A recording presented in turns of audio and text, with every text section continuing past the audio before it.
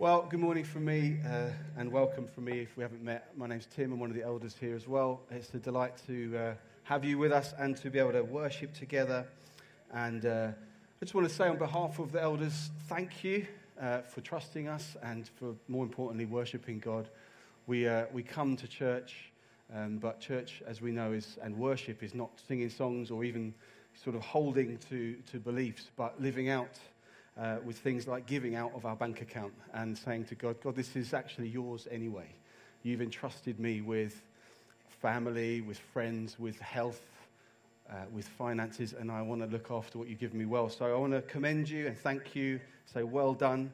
And actually on that note, I just want to also commend you as a church. I just noticed more and more in recent months just the desire of this church to come under the Word of God.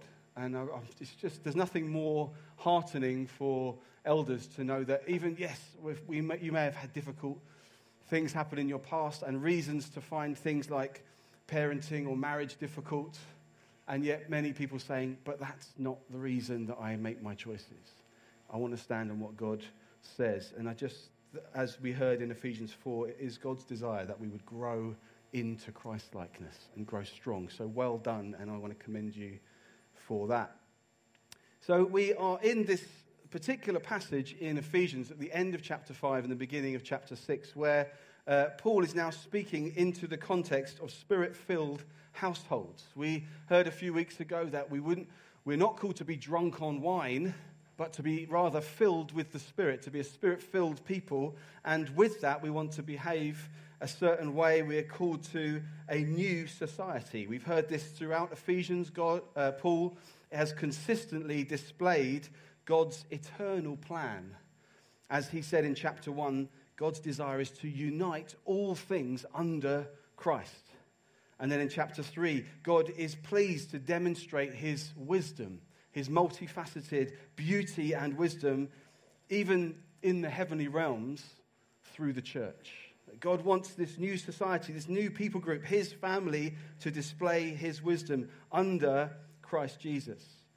And yet when we think of church, as we've just said, we're not called to think of just this gathering, or even just ministry, but rather we're to think of being the bride of Christ who are obedient to him in all of life, very much including, and if not beginning, in the home.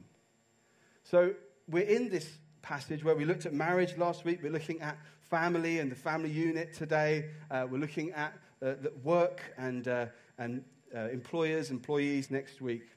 God wants us to trust him for all of life, and it begins in the home. And I want to encourage you to tune in today. You might be here, you might be single, you might be married but have no children. Your children may have flown the nest years ago. You might be in your 80s, you may be a grandparent.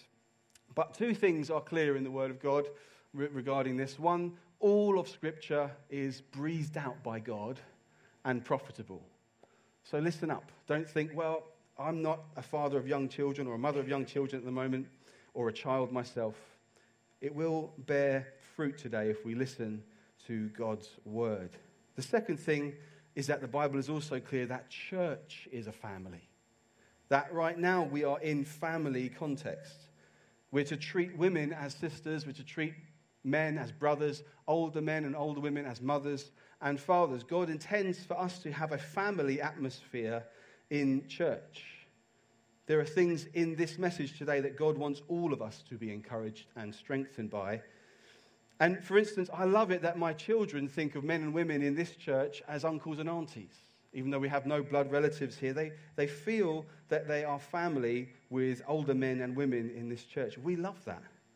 And we love that we're not parenting them alone. I would have it no other way. I don't think we would survive parenting them alone. This is what it is to be spirit-filled life. This is the continuation of what Paul started talking about in chapter 5. And one author says it this way: if God has truly made his home with you, it will be evident in your home. If God has truly made his home with you, if you said, Jesus, I want you to be my Lord and my Savior, I trust you, it will be reflected in your household. I read this week that someone said that a friend of theirs had watched the Lord of the Rings trilogy. And after watching all three of them, she was blown away and she said, you know what, someone should write a book of those stories. And he said, like, you're kidding, right? And he realized she wasn't joking. She hadn't realized that it's a classic piece of literature that's been loved by millions for many decades. And in some ways, we've got to be careful with the family unit and marriage that we don't get it that way round. That we don't think that actually these are convenient metaphors that God can use, but rather we get to represent God. We get to illustrate and reflect Him in our relationships. It is in our families that we get to share the name. I get to share the name Father with the Father. I get to share the name Son with Jesus. I get to share the name husband and wife with Jesus and His bride. I heard this other great illustration last week. You wouldn't drive to the Grand Canyon in the States and get 3 miles away and see a sign that says Grand Canyon 3 miles this way. You wouldn't get out of your car and get a picnic and sit there and take photos next to the sign and then get back in the car and drive away, because it's a signpost to something much greater. And that's how we're supposed to see family relationships, marriage and mothers and fathers. God wants us to see this is supposed to point to something of the family. Of Father, Son, Holy Spirit, Jesus and His bride, God and His beloved. And so as we look in this today, we want to keep that in mind. This is for all of us. Following Jesus, it begins at home. It invades our most personal and valuable decisions and relationships. So we're going to read the first 4 verses of chapter 6. It'll be on the screen, but if you have your Bible, it's worth having it open there. It says this: Children, obey your parents in the Lord, for this is right. And now the youth know why I said to stay in today. Children, obey your parents in the Lord, for this is right. Honor your father and mother. Can I hear an amen? This is the first commandment with a promise, that it may go well with you and that you may live long in the land. Fathers, do not provoke your children to anger, but bring them up in the discipline and instruction of the Lord. Now, I'm just going to pray off of the reading of the word, and then we'll jump into it. Father, we just want to welcome you here by your Spirit, through your word, to continue to train and guide and encourage us. I pray, Lord, let our walls of mistrust and pain come down, and let us trust your living word this morning. We pray, take us on from one degree of glory to the next. I do pray, give us ears to hear, and bless us. Let this church be a mighty reflection of your family. And while our eyes are closed, why don't you just pray? God, if you're going to speak to me, please let me hear you today. Amen. Amen.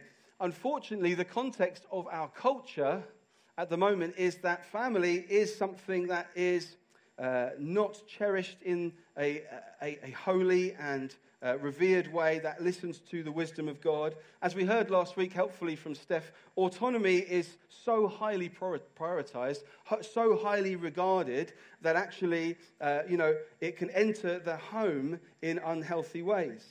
Self-government, self-preoccupation, self-esteem, self-regard. All these things are prioritized so much that children are often either at the center of the household, center of the home, because we feel the need to promote and protect their autonomy. They must be able to be whoever they want to be, and we can't get in the way of that, so we're either fearful of them, or even we tend to almost worship them. Or, the other end of the spectrum, they can be disregarded, neglected, damaged by broken homes, or aborted in favor of parents having their autonomy. And we are closer to the old Roman Empire than we dare to imagine. Children are therefore often raised by television and media or by their peers. We claim to be such a progressive generation, don't we? But without the anchor of godly wisdom, we become fools. In the Roman Empire, unwanted babies were abandoned, weak and deformed ones were killed, and even healthy children were regarded as undesirable because they get in the way of sexual promiscuity and they make divorce more difficult.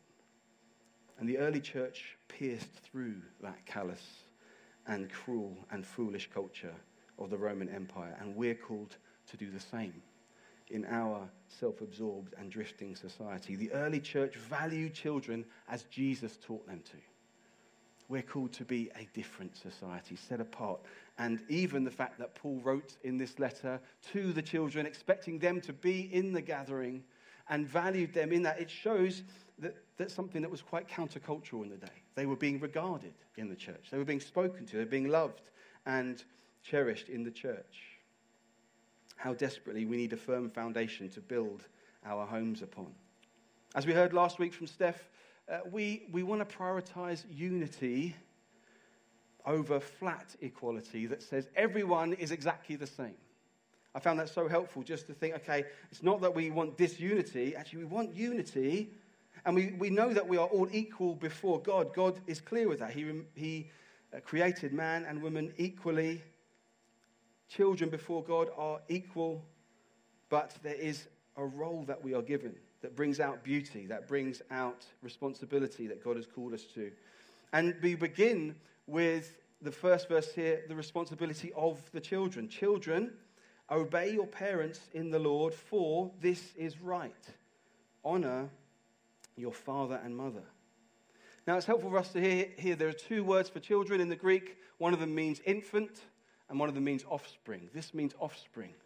So it's not just talking to sort of 5-year-olds and under. He's talking to my age and saying, honor my father and mother. He's talking to offspring. He's talking to particularly children who would be able to understand and receive God's direction. So pre-teens and teens, this is actually perfect for you. And note the clarity of this. Children, obey your parents in the Lord, for this is right. Can you repeat after me? This is right. This is right. How often we need to know the difference between wrong and right in our society. It's all grey and murky. What is right? What is wrong? Well, the God of the universe says obeying your parents is right. It is fitting. It works. It is beautiful. It's good. It's for your good. It's for society's good. And it's for God's glory. God has called children to take responsibility, to honor their parents. And he takes this responsibility seriously. In the Old Testament law, if a child struck or cursed a parent, it was a capital offense. He takes it so seriously.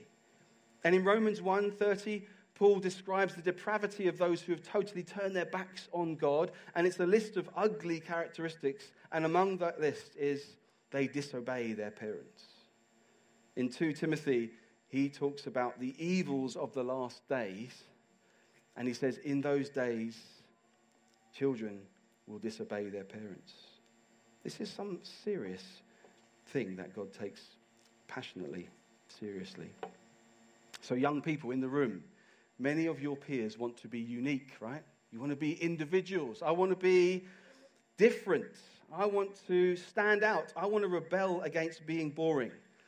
Well, if you want to be truly different, unique, and rebel, honor your parents because no one else is doing that.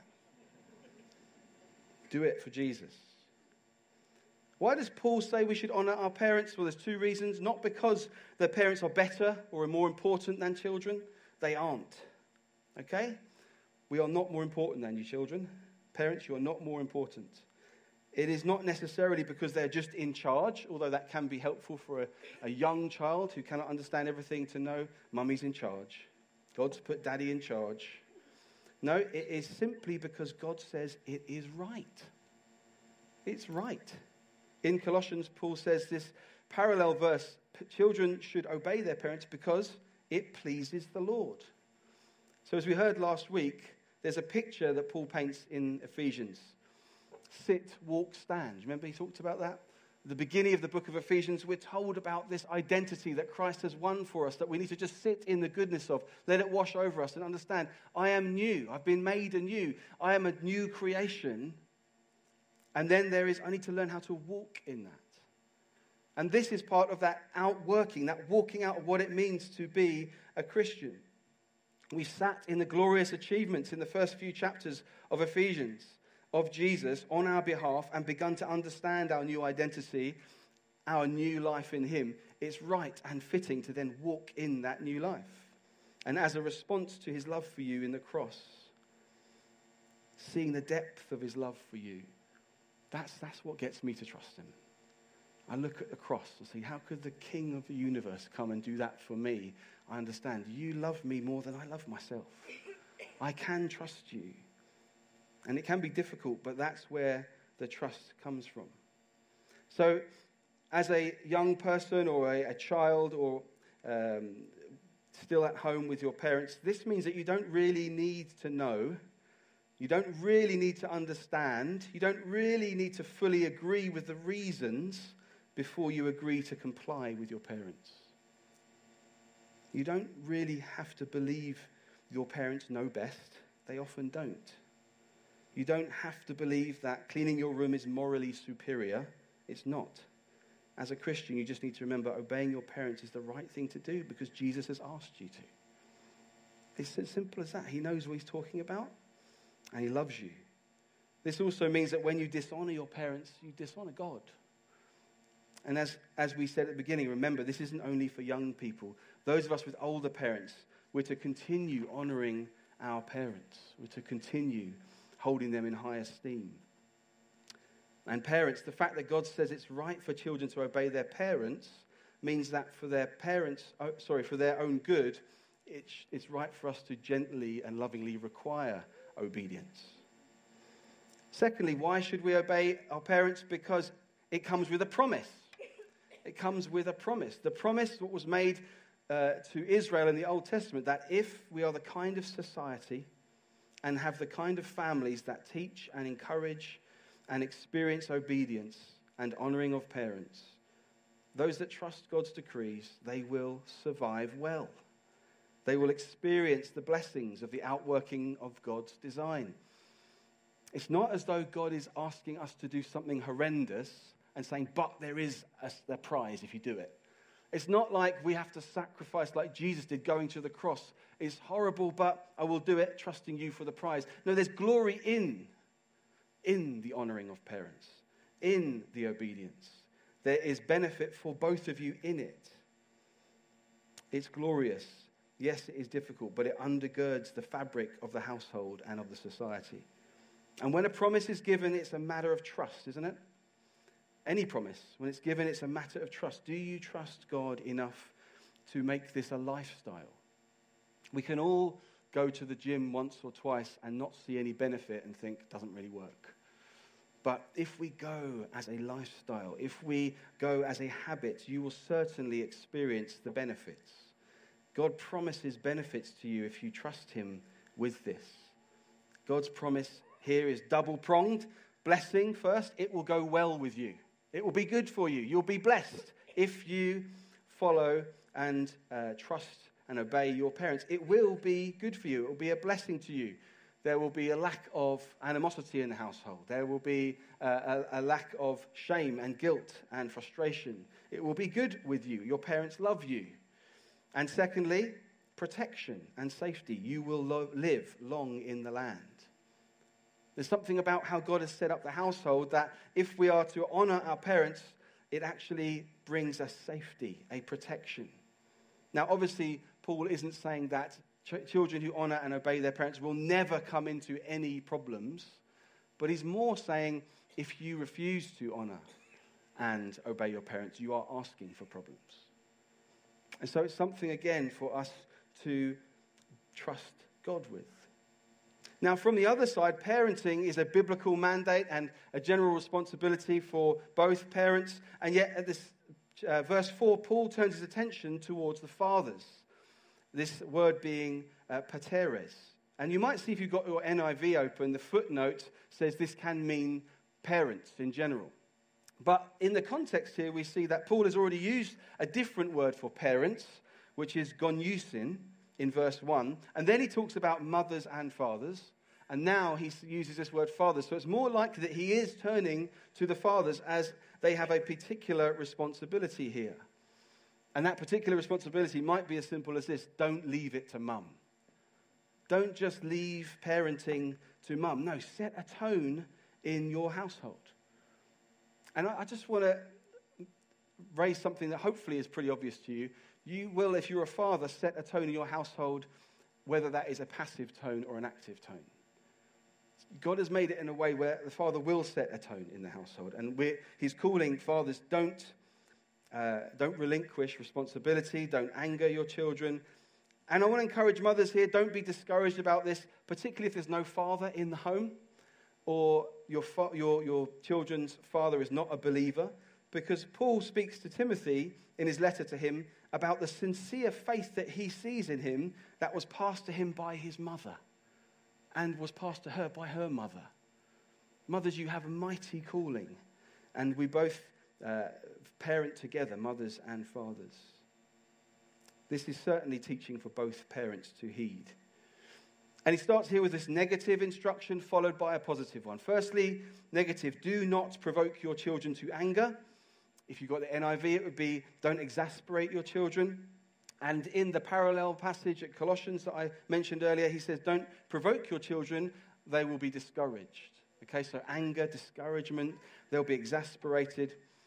And I thought it'd just be helpful just to think of some of the ways from experience and I'm sure from experience in the room, from being a child as well as being a parent, that it's possible to provoke your children to anger.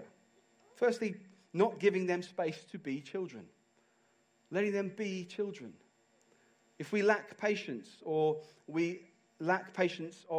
enjoyment of them, if we lack enjoyment of their silliness, of their childlikeness, of silly fun, if we lack patience with their imagination and quickly snuff out enthusiasm, if we lack patience with slow learning and we think, well, I can just answer that for you now, then we can snuff out enthusiasm and we can cause them to be exasperated or discouraged. Don't be overly quick to correct things. You may have this in a work situation where you may have a boss and you think, I've got an idea, and the boss quickly says, oh, I've got this better idea. You think, well, you didn't even really hear me, and I just feel snuffed out. That can happen. I've experienced that recently with my children. I just recognize it in myself, in a desire or maybe a laziness to just think, well, I've got the answer here, and that just sorts that, and next thing. And the child's thinking, he's exploring, and he's working out, and he's learning, and I want to give space for that. Let children be children. There may be things that they need to be teased out, and they need time to discover. Secondly, comparing them to others, especially siblings, sets the wrong tone, and it sets the wrong standard. We're not asking them to reach the standard of a sibling. They're not all the same, and we shouldn't expect them to all be the same. We need to be careful of not making them feel that one child is judged against another. This doesn't have to be within a household. It can be, so-and-so's child does that. We be careful about comparing them to others. Thirdly, being inconsistent. Inconsistency is so unhelpful for children. They don't know where they stand or fall. They don't know what mood mum or dad is going to be in, which day to which. And particularly with discipline. If you feel, if a child is thinking, well, yesterday you didn't mind me doing that, and today you got really frustrated with me, there's got to be a consistency. It can really drive them to discouragement. Fourthly, failing to praise them even for small accomplishments. I remember hearing an old message years ago where a pastor said that he went on holiday with his children and he listened out to what was the most frequent thing that was said, and it was, Dad, watch me. And a child wants to be watched, wants to have the attention of their parents, failing to praise them even for small accomplishments. They want proper attention, that we're not too busy with our phones and just going, oh yeah, well done, yeah. But we're saying, hey, that's great, for a small thing, where they tried hard at something, for something that no one else has noticed, where they've been a little bit helpful, encourage them, saying, well done, I saw that. Again, that can be something that we can all do, isn't it? We don't have to have children in here to see a child in the church pick up a piece of rubbish and put it in the bin and say, hey, well done, that was great. Small things to encourage children. Failing to express your love for them.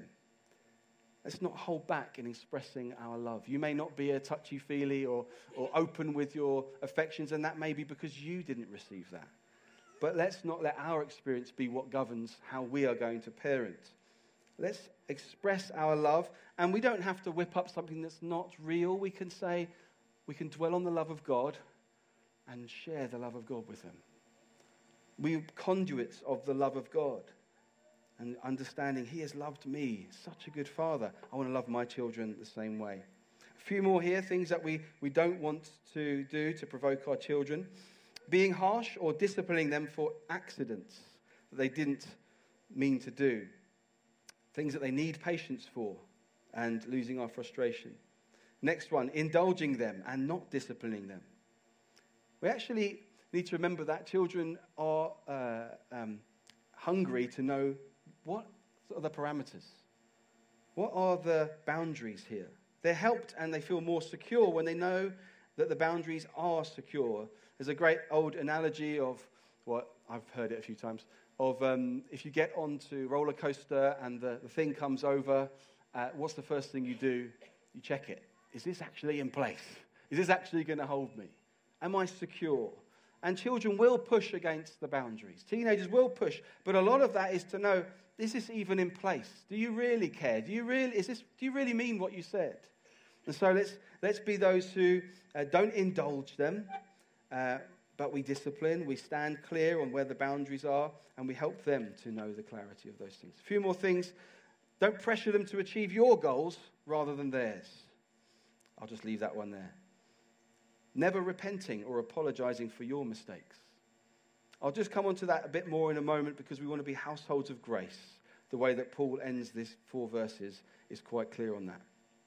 But we want to be those who are displaying, hey, I need Jesus. I need forgiveness, and I will say sorry to you when I've got something wrong. And lastly here I've got, try not to parent them with fear rather than with faith. It's easy to always or often imagine the worst scenario and overreact to prevent it before they've had a chance to try. Let them climb trees every now and again. Young bones are there to be broken. They'll fix. Okay? Let them try things as long as, they're not going to die. We want to not parent with fear. And it might not be physical activities. It might be, I get this. He lied to me. If he's going to lie to me, he'll end up in prison. Whoa, I jumped a long way there. But I don't want my children to go the wrong way. And fear can jump in and you can think, I've got to come down that hard. Well, what's happened there? I've just jumped into fear and I've started parenting with that. So let's not provoke our children. And quickly, this doesn't mean that if your child pouts or gets angry about your discipline that you're getting it wrong. Your child is not supposed to use this verse to manipulate you. Say, I'm getting angry, you're doing this badly. No, they'll often not like your decisions, but that is not what this is referring to. The aim is not just that your children will never be angry or frustrated or disappointed with your decisions. The aim is that they will trust you and be joyfully living in fullness and security and obedience. The aim is for them to be in unity and trusting you.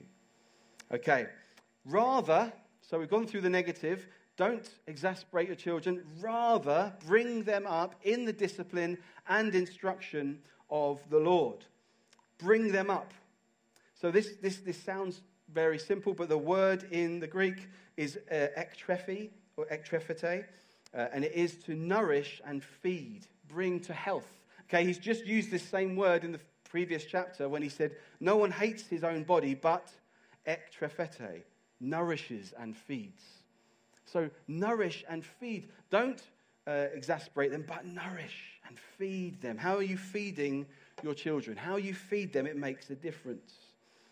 This is true mentally and spiritually as well as physically. How are you feeding your children? What are your children noticing that is important or unimportant to you? Do you read to them? There's research I was reading recently, research that reading aloud with your children is extraordinarily beneficial to their development. Do you read with them? What do you read with them? Do you ask them questions and help them to think well, feeding their mental development? Not just that they're happy with their PlayStation and carrying on and, okay, they seem okay. But no, I want them to be able to think well so that when all the questions of mental health, when the questions of gender, when the questions of identity come into their minds, they know how to think well. They're well prepared, they're well fed, they're healthy. And so we want to feed our children carefully. Do you serve spiritual meals? Do they know that biblical truth is a priority in the diet of your household rather than an occasional snack? Is it a diet in our household that we feed on the Word of God? Okay. Along with the idea of feeding and nourishing, Paul places two other key words: training or discipline and instruction. And discipline is really helpfully opened up in Hebrews chapter 12. I think we've got it on the screen. It just says these few verses here. Have you forgotten the exhortation that addresses you as sons? My son, do not regard lightly the discipline of the Lord, nor be wary when reproved by him. For the Lord disciplines the one he loves, chastises every son whom he receives. It is for discipline that you have to endure. God is treating you as sons. For what son is there whom his father does not discipline? If you are left without discipline, in which all have participated, then you are illegitimate children and not sons. That's powerful, isn't it?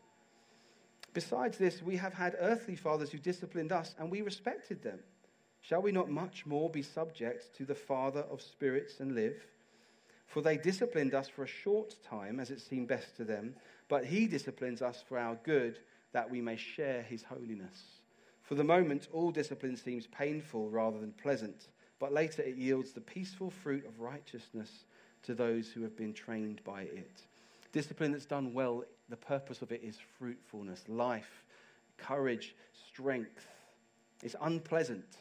It's unpleasant for the child. It's supposed to be for a short time, for them to feel the effects of bad decisions. It's not easy for the young person to receive, but we remember it's not easy for the parent either. It's much easier for us to be lazy or overly lenient than follow up. It can go both ways. Either we can be overly harsh or we can be overly lax. But God's wisdom is so crucial here. We love our children, and they even know they are our children through our loving discipline. It said in verse 7 of Hebrews there, God is treating you as sons.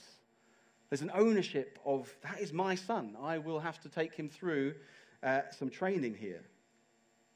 And one thing that can be important here is to be clear about the requirements in your household. To be clear together with your spouse if you're married. To be clear about what the requirements are and then follow them up when they're broken.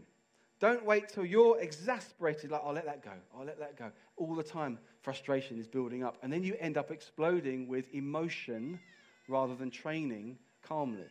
So we follow up early and say, hey, we've said not to do that. You're going to have to go and sit on the step for a minute or whatever it might be. Because actually we want to train them. This is not about discipline becoming an outlet for our feelings and our emotions and just exploding because we got irritated. No, we want to train them, not react to what's annoying us. And at the end he says here, instruct them. Instruction, laying down principles, warnings, explaining imperatives. The book of Proverbs is set on this premise. Wisdom for life. It begins with honoring God. So first of all, we honor God. And how do we honor God? By listening to our father and mother. It says in Proverbs 1, hear, my son, your father's instruction. Forsake not your mother's teaching, for they are graceful garland for your head and pendants for your neck.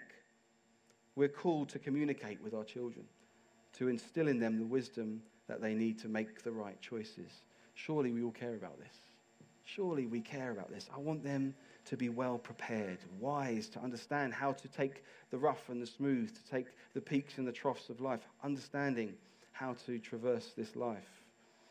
And what's more, Paul is not vague in what type of instruction is most important. His final words, instruction of the Lord. Not of the law, but of the Lord. As he has been taking us through this whole letter in the gospel and the beauty of what Jesus has done, the need for Jesus, how he has fulfilled that need, and how he has come to us. We want to be a gospel-centered home, that Jesus has invaded our hearts, Jesus has invaded our lives and changed us from head to toe. Then he should invade our home as well. Christian parents are called to instruct their children in the gospel. First and foremost, it's important that we train them in the Lord. They need to know about a holy God who created the universe and sits enthroned and will one day judge the living and the dead in righteousness and truth. They need to know that God has sent his own Son who willingly and lovingly and perfectly obeyed his Father to the point of death, a death that was on their behalf. And they need to know that when they're disobedient, the offer of wonderful and glorious forgiveness is there in Christ Jesus. if they're to put their trust in him. We're called to train and instruct our children in the Lord. They need to know the story. They need to sit in it. They need to let it cover them. They need to let it wash over them. And their parents have the primary responsibility for that. They need to learn to walk in the goodness of it. And their parents are primarily responsible for helping them with that. And they need to know how to stand in it. And again, it is parents, whether you are a spiritual parent or a blood parent or an adopted parent, it is your responsibility. Let's stand together, helping our young people, children, spiritual nephews and nieces to sit in the gospel, walk in it, and stand in it together. I'm just going to invite my wife for 5 minutes. She's just going to come, and we're going to look at a few things that can help practically. How can we help each other in a marital situation, and how can the church help us to parent well together? Hello. Hey. We're looking at this together, and we just really felt it's so important to be on the same team. Jesus says in Mark, a house divided cannot stand, and that has a massive impact. I know you will be aware of that when you see kids, when things are unstable or unsettled, they pick up on that. And so just backing each other in the moment, even if you disagree with how each other are handling it, being able to have those disagreements away from that moment and talk things through. Being able to honour each other's words and requests, helping each other to stick to things that you've said, whether that's things like, I've noticed you said that a few times, but maybe we need to follow that up now, or would you like me to help you with that? Just really being able to back each other. And I think respect's massive, isn't it? Helping kids understand how to appeal, how to disagree with respect, but maybe also helping one another to hear the issue rather than the disrespect that's coming in that moment. So being able to lift each other's gaze, being able to pray together, being able to live a life that is impacted by the gospel together, living a life of the Spirit together. So lifting each other's eyes in that moment, saying, let's pray about this, let's think about the sin that's impacting our own lives, and let's pray over our kids as they are being impacted by the sin in their life. Yeah, it's very helpful when, it's not helpful when that thing where it can be tempted to say, don't tell your mum, or, wife, don't tell your dad that you do this. We want to be never letting that happen in our household and saying, no, we're on the same team, actually. That will help the children be more secure.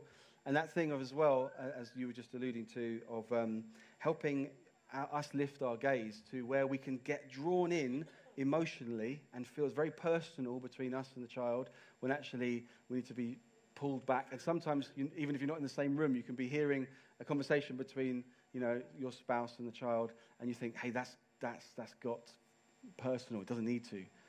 We need to be sure of where we stand as parents, and I can talk to you, you can talk to me.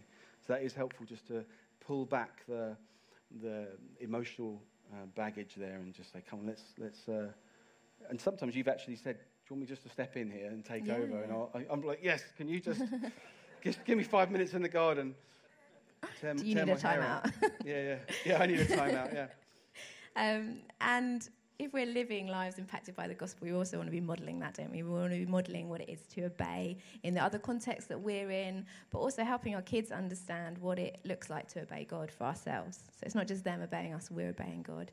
How are we living lives that are instructed by the Word? How are we bringing that into our children's lives? Are we sharing what we're reading? Are we sharing how that's impacting us and shaping and moulding us? Are we chewing on the Word together as a family? If one of you's brilliant at bringing in memory verses or a Bible study, back each other in that. We do that as a family in the morning at breakfast time, and I'm rubbish in the morning. And there's been times where Tim's had to say, Ez, are you with me? And just to remind, I actually need to be modelling what it looks like to engage in this, because I want them to be engaging in this as well. So I think that's helpful. Those sorts of things, just standing together, being united, being a good model for them to follow. We've talked about this. Tom's talked about this recently. We want to worship. I was so enjoyed this morning just dancing with my kids. It's unusual, but being able to model. We enjoy and we prize Jesus in our household. We're excited about him. Let's move on to the next one, because we can bring that into the next conversation. But the question would be, how can church family be helpful to us in our parenting? Yeah, so you've heard the age-old phrase, it takes a village to raise a child, and it really does. And we see that in the gospel, we see that in the Bible. God calls us to be family together, and we want to be doing life alongside each other. And in Romans 12, it says it's better to do life together than on your own. So we can't be strangers. If we're going to do this together, we need to be in each other's lives. We need to be opening up our homes to one another, opening up the messy bits, not the picture-perfect Christmas cards, but the times when the wheels are coming off and the suicide hour at 5 o'clock when everyone's losing it because they're hungry. So yeah, let's open our lives up. That has to be intentional. That has to be something that you invite others into and that you give each other permission to speak into, asking each other, how did you find that? Or did I take that too far? What did you think about? How are you handling this in your family's life? Get alongside people that you just admire and respect. We've got so many experience and godly parenting in this church, and yeah, use that. We've got gems here to be redeemed and to be treasured. So let's learn from each other. Let's get alongside people that we want to learn from, and let's ask people to speak into our lives. And let's be intentional with our kids. Something we really love is that we want our kids to have godly men and women in their lives apart from us, because we know there's going to be times that they're not going to want to hear what we have to say, and we're intentional about that now. We want them to be building relationships with men and women in this church that they love and respect, and so we want to have people over in times when our kids are up and around, and we want to invite them into conversations and model that with them from an early age. Yeah, it's obviously fine to have friends over when kids are in bed, but we don't want that to always be the case. We want to have, friends over when the children are around. And we learned so much as a couple before we had children from people when we would go to their house and they would have their children around, and we'd pick up on how they were making decisions and how they were speaking to their children. And as Esme said, we want our children to have friends in here that are not their peers, but older people they can look to. And we do. When there's that level of trust, we've got friends here who would back us up in our parenting and have done. If I'm not around, then Esme's with our 3 lively boys and girl, and they're not listening. We've got friends who would step in and say, hey, your mum's just said this. And that's helpful, because actually the goal is children, obey and honour your mother and father. And we can help each other by helping our children do that. Not coming down harshly on them, but saying, hey, I thought I heard your mum say that. I thought I heard your dad. Why don't you just help, why don't you just listen to what your parents are saying there? And similarly encouraging. We all know that it's really a hard job, and it's often a thankless task that we can often feel like we're not doing well in. So if you see things you want to honour in each other, let's be each other's biggest encouragers. Let's do that for kids. Like Tim said, if you see them doing something that you know their parents asked them to do, or applauding them in that. Absolutely. Young people, let's be doing that for one another. Yeah. When we see growth in them, like we should do with each other more and more, to say, hey, I just see the love of God in you. I see the way that you treat people. I'd love to know that people in this church were doing that for my children, saying, hey, that was a great prayer you prayed, or something like that, to encourage them as they grow. And let's not shy away. I think in moments of discipline, it can be uncomfortable, and we can seek to alleviate that by saying, oh, don't worry, I don't really mind if he does that, or I don't mind. But if you see a parent trying to follow through on something, give them space to do that. Encourage them in that, back them in that moment. Yeah, I mean, parenting is so hard, and we knew as we were going to talk about this that many or most parents feel like they are failing or not doing very well, and it's just hard. So you will feel like that, and it's not necessarily true at all. And it's one of the things I read this week was a guy saying, sometimes I feel that success as a parent is that my children don't end up in prison. Sometimes I feel that it's success if I don't end up in prison. It's hard work. And so we want to just encourage one another, give each other space and grace. And we want them to see us knowing the relief of grace, seeing us enter into it and not feeling ourselves always guilty or, I shouldn't have done that, but knowing, oh, thank God he's forgiven me. And we, one of the things we say to our children, if they say sorry to each other or they say sorry to us, we don't actually allow them to say it's okay, because it's not okay. Otherwise, you wouldn't have had to say sorry. So we say, I forgive you. So we make sure that's clear. There's an exchange of repentance and forgiveness. And so this thing there, we're trying to help them to understand the narrative of the gospel. But we need to wrap up. But there was a few resources that we just wanted to share with you if you were interested in there's a few parenting books. I think we've got pictures of them. The first one? Yeah. Yeah, gospel parenting. This is huge. It just really helped me to understand, how do I bring the gospel into the everyday life of my kids? How do I live it out with them and help them understand and receive it? Yeah, next one. Yeah, love and respect in the family. This is also something I've read recently, which I've really enjoyed. Just helped me understand how kids need to receive love, how we need to receive respect, and how when there becomes a fault in that, we can get into a chaos cycle, and it's very easy to feel overwhelmed and like you don't know how to reset. But this was something that was really helpful in understanding that more. And this one, Parenting by Paul Tripp, is both very practical, but also helps the parents to understand our responsibility before God and walking with him hand in hand, him helping us in our hearts as we try to parent well. And then a few things we just wanted to point out. Louis Giglio has written 3 fantastic books like this. I know that many of you have got them because we've seen them in your households. 100 indescribable devotions about God and science. He's done 3 of them, and they're just excellent breakfast time, sort of between 5 and 10 minute resources. Really encourage. They've great pictures and really interesting science facts and help us to see the glory of God. And then finally, I just wanted to, I think I've mentioned this one before, the Family Pilgrim's Progress is an excellent story of if you've ever read Pilgrim's Progress, it's just a really good adaptation of it that kids can really keep up with.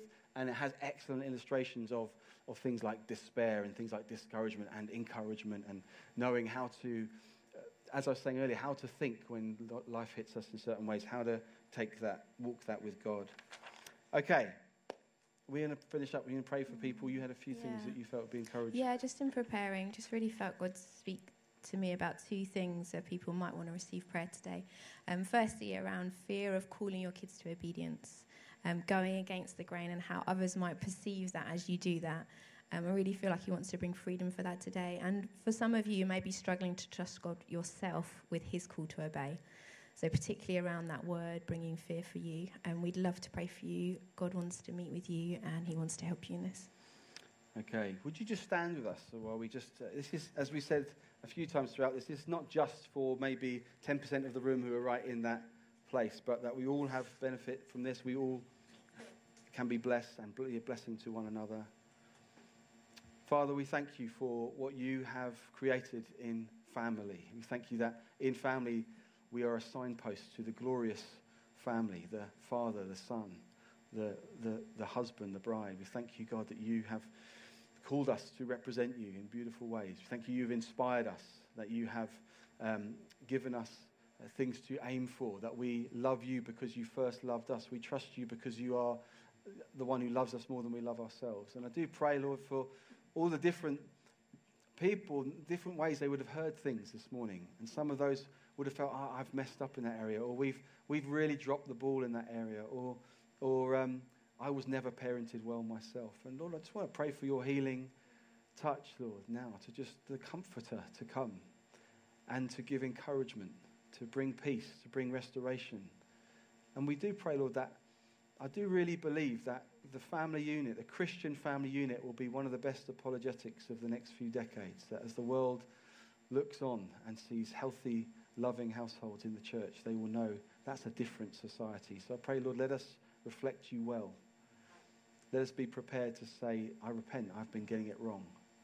I pray, help our young people to go against the tide, an avalanche really, that says, no, you do what you want to do. Lord, I pray, help us to be determined to say, I lay it down for him who laid it down for me. We bless your glorious name. Thank you, Lord. Amen. Amen.